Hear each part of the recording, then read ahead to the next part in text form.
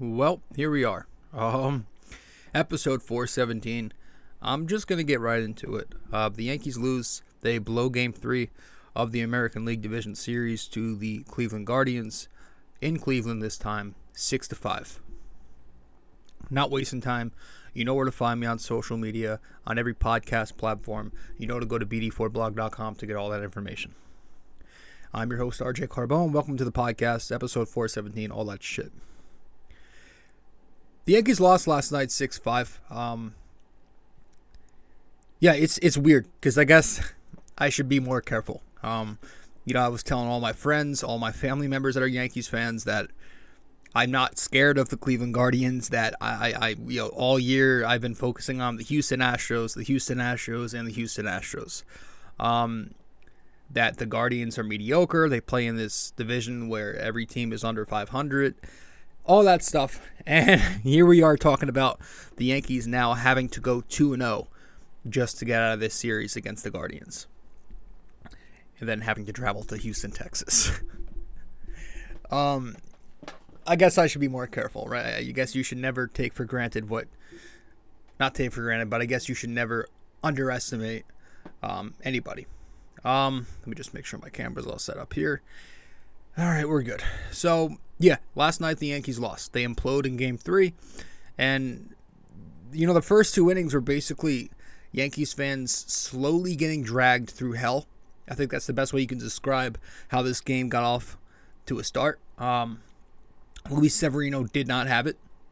His fastball command was off. Everything was up.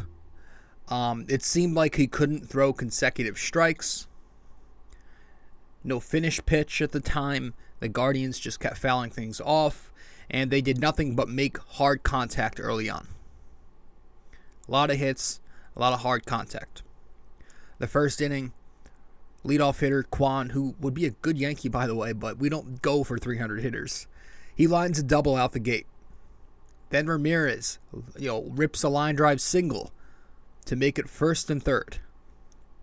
Then you get IKF doing what every Yankees fan knew would happen this month, continuing to botch ground balls and such, turning a ground ball into a run-scoring single. 1-0 Indians. You get the mound visit. Matt Blake comes out. Then Severino escapes the inning with just 1 run, but on 31 pitches. Could have been worse. Second inning, though, more of the same. Sharp double by Arias. Austin Hedges, I think is his name. Singles up the middle. Kwan later rips another hit, an RBI single. Severino escapes further trouble, but still down 2-0 after 2 innings with a 56 pitch count. And he kind of calmed down the rest of the way. It kind of started, the momentum started to shift. You saw Severino find it. He got into a really good rhythm, and he turned it into a decent start. He at least gave the Yankees a chance. Picked up a quick 1-2-3 third inning. Then in the top of the third, before he actually pitched the third, he had Cabrera doubling. And then Judge even homers to get the monkey off his back. He ties the game at 2. Then Severino pitches a quick 1-2-3 third. He has a quick 1-2-3 fourth inning. Then Cabrera homers in the 5th inning to give the Yankees a 4-2 lead.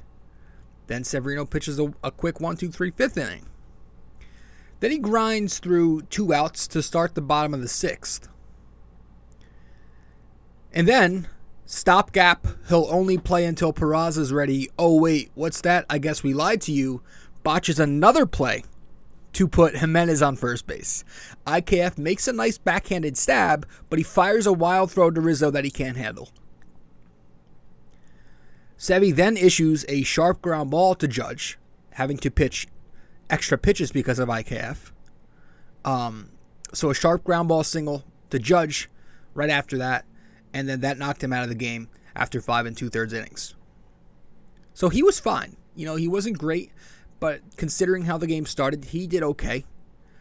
Lou Trivino comes in with first and third and 2 outs, and you all know how I feel when it comes to Lou Trivino and him coming into an inning with inherited runners on base. I've said these before, it's never usually great. He's good with a clean inning, but I don't love him when he comes in with traffic on the bases. And maybe 3 pitches in, he feeds a changeup to I forget who it was, and it results into a single, cutting the lead to 4-3 Yankees. Then you get the Bader home run in the top of the 7th, I believe it was, to make it 5-3. And you get some comfort there. It kind of felt like, not going to lie, kind of felt like this was going to be the Yankees' win. I kind of felt good after that. I'm not going to lie to you. But that's when you fast forward a couple of innings. Not having a closer comes into play. And how many gosh damn times, it's Sunday, it's the Lord's Day, I'm not going to try to curse. How many gosh dang times have I spoke about this before the postseason? Like last month, even 2 months ago. How many times have you spoke about it too, I bet? We need a closer. We don't have a closer. And Aaron Boone's plan was to get 7 outs with Wandy Peralta. That was his master plan in Game 3.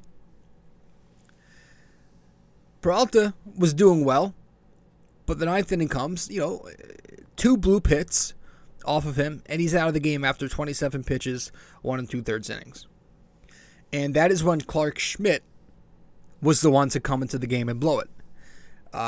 Real quick to recap how he did: single, mound visit, single, strikeout, single, game over. So, first off, before I rip this ballless puppet for his mismanagement, I want to say that the pitch calling there was atrocious too. Who the hell is calling for Clarke Schmidt to throw 4 consecutive sliders to Gonzalez there, who'd be the one to walk it off? 4 consecutive sliders. Nobody does that. Unless you're Josh Hader, you don't do that. You're not Josh Hader. You're not Andrew Miller from 2016 either. You don't have that ability to get away with that shit. You're Clarke Schmidt. You're a double-A pitcher who's clearly not ready for the big leagues, let alone being on a playoff roster. And you're going in there and you're throwing 4 straight sliders to a guy. The only time this guy did well this year, honestly, or I'll be nice and say the majority of his good outings were in lower leverage spots to help pad those numbers to look better. It's like the thing with Abreu. People want to say he pitched well because the analytics lined up, but it's like, yeah, when did he do it though? In the 7th inning of a 5-0 game against the Oakland A's. So, right before Peralta gives up that second hit in the 9th there, I go to my brother and I say, Clay Holmes might suck ass, but he has done well this playoffs, and he is a ground ball sinker guy. So there's always the ability that he finds it. But honestly, I would have went to anybody but Clarke Schmidt. Anybody. Why are you pitching? He pitches Jameson Taillon in the 10th inning of Game 2. A guy who was never relieved in his life. A starting pitcher. And now he pitches a double-A pitching Clarke Schmidt in the 9th inning of a tight game. It's amazing. Amazing. But the analytics, right? The analytics. My buddy texts me, actually. Greg from Yankee Crazy Podcast told me that he was watching the Yes Network postgame rerun this morning, and he said that Jeff Nelson actually brought up a great point of how, and this is very true, how analytics don't affect what's between the years. So in other words, if they tell you that Schmidt was the right move, that's just strictly on matchups, numbers, his stuff, and his Baseball Savant page. That wasn't, cracking my neck here, that didn't take into account, that doesn't take into account himself, his emotions, his mental state. The kid has never been put into a spot like this before. He was never even a reliever until the Yankees kind of forced that later in the season. That stuff's real. That also affects you. These are not robots you can just throw out there and expect to get specific results because the spreadsheet's automated that way. That is not how this game works. Just because the numbers say something, that doesn't mean it's going to happen because the mental part is also a factor. They always say baseball is 90% mental. That's never going to change. But the best part was after the game, when this loser had the audacity to say how he was only planning on using Clay Holmes in emergency situations. And he wanted to avoid using him in a back-to-back. Dude, that shit is shit you worry about in the regular season. The fact that you people, a lot of Boone supporters, were telling me that all this garbage all year about resting and saving arms was just because he wanted to go full force in October, that's garbage. That's dumpster. I told you so. This guy is a pussy at his finest, as I curse. It does not matter what time of year. This guy does not give 3, 2, or 1 shits about going full force, going hard. So hopefully now you fools can see where this guy stands. If he doesn't see a playoff game on the brink of elimination as an emergency, hopefully now you wake up. Because this guy doesn't give 2 shits about going hard if it means you have to overuse somebody a little bit. Here's another thing about the Schmidt garbage. It shouldn't have even came to that. But this idiot is so focused on his numbers crunching and matchups that he pulls Lou Trivino after just 7 pitches. And he pulls Jonathan Loaizaga after only, I want to say, 14, 15 pitches. Why? Why? We say it so much. And this was another thing we were all worried about heading into this month. When you keep doing this matchup nonsense and use multiple relievers every night, one of them is bound to be off. That's just called chance. You know, you use 7 guys. What are the odds you're going to get 7 out of 7 effectiveness? One of them, at least, is probably going to be off.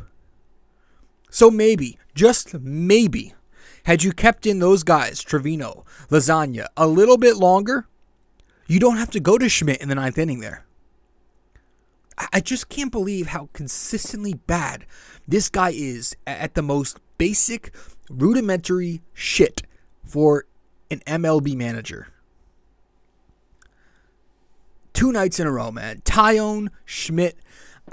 Like, why are these guys? These 2 guys shouldn't even be thoughts. They shouldn't even come into your head in these situations. It should be your top guns. Always your top guns. It's almost like a fake world that would never happen happens. It's like, oh, he would never be that stupid to do this. And he does it with ease. And speaking of analytics, why the hell in that 9th inning are we shifting on Jose Ramirez? This is a 300 hitter, a use all fields animal. And we're shifting on him in the 9th inning because the spreadsheets say some bullshit about him going the other way on a Saturday night at 10:27 p.m.?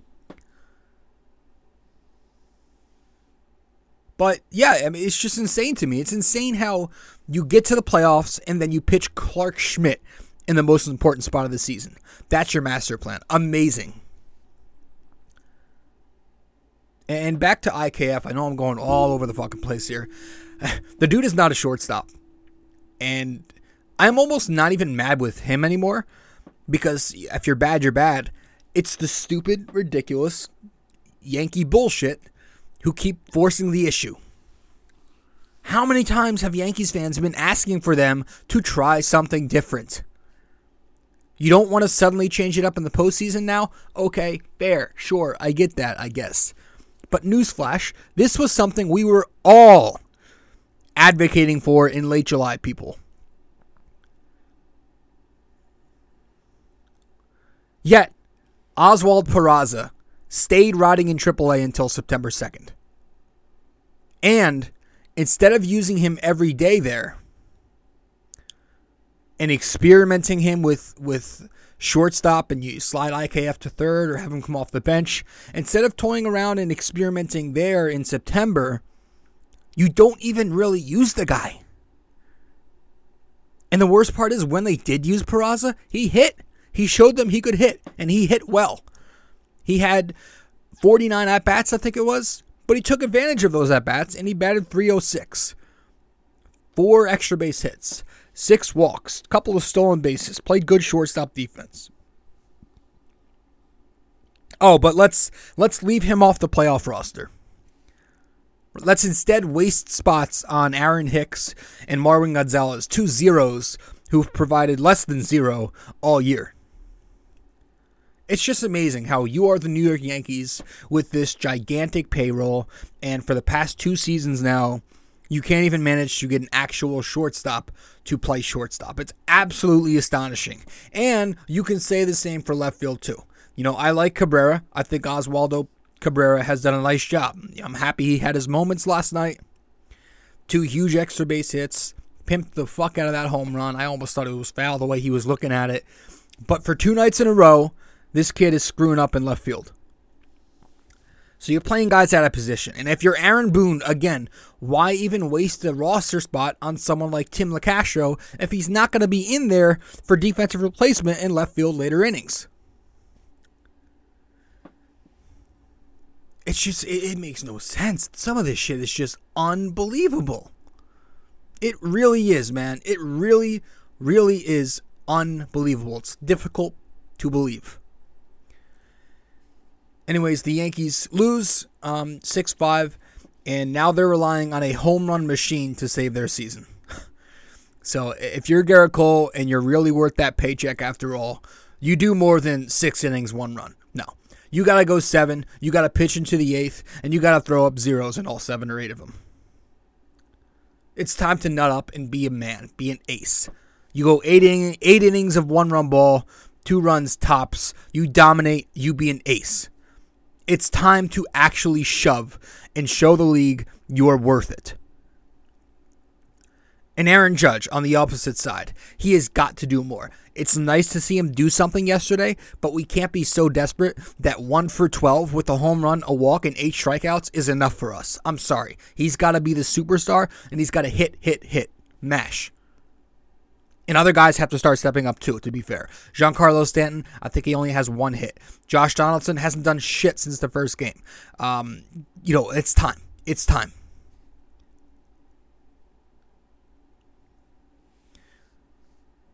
Give credit to Bader. Tip of the cap to Harry Bader, who gets our tip of the cap tonight. He was 2 for 4, single, home run, an RBI, no strikeouts last night, 5 total bases, 2 runs scored. He keeps hitting. He's been very good this postseason. Big home runs. So, quick tip of the cap to Harrison Bader. But if I'm honest, man, I'm not shocked. I'm just more aggravated because, and I swear I'm not trying to sound arrogant, because I continue to be right about so many things that I don't want to be right on. I'm literally, we're calling the script here. I mean, if they lose this series and they're eliminated by the Cleveland Guardians and their $5 payroll, Mr. Softy has to go, but so does his overrated boss, GM. This is the man who brought Boone in, extended him after losing in the first round, built a roster full of sub-250 hitters, journeyman relievers, old men, injury-prone men, has 2 positions where guys are playing out of position, and it's October 16th. Has only 3 starting pitchers. That's amazing to me. Those last 2 parts are amazing. How he has 2 guys playing out of position and it's October 16th. And how he only has 3 starting pitchers. Amazing. Saying it out loud really magnifies how incompetent they've been with their roster building. And guys, that's it.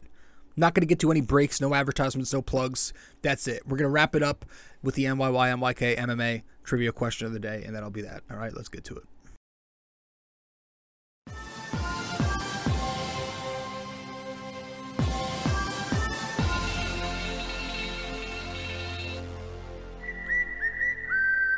All right, so for this episode, our NYY NYK MMA question of the day is, how many championships did Roger Maris win? How many championships did Roger Maris win?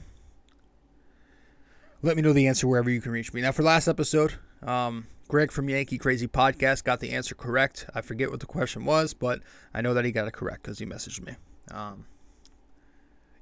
So one last time for this episode 417, our NYY NYK MMA question of the day is, how many championships did Roger Maris win?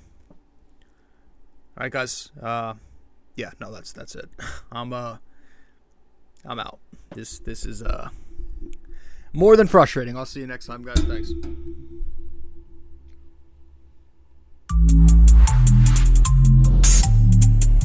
This episode was brought to you by Anchor.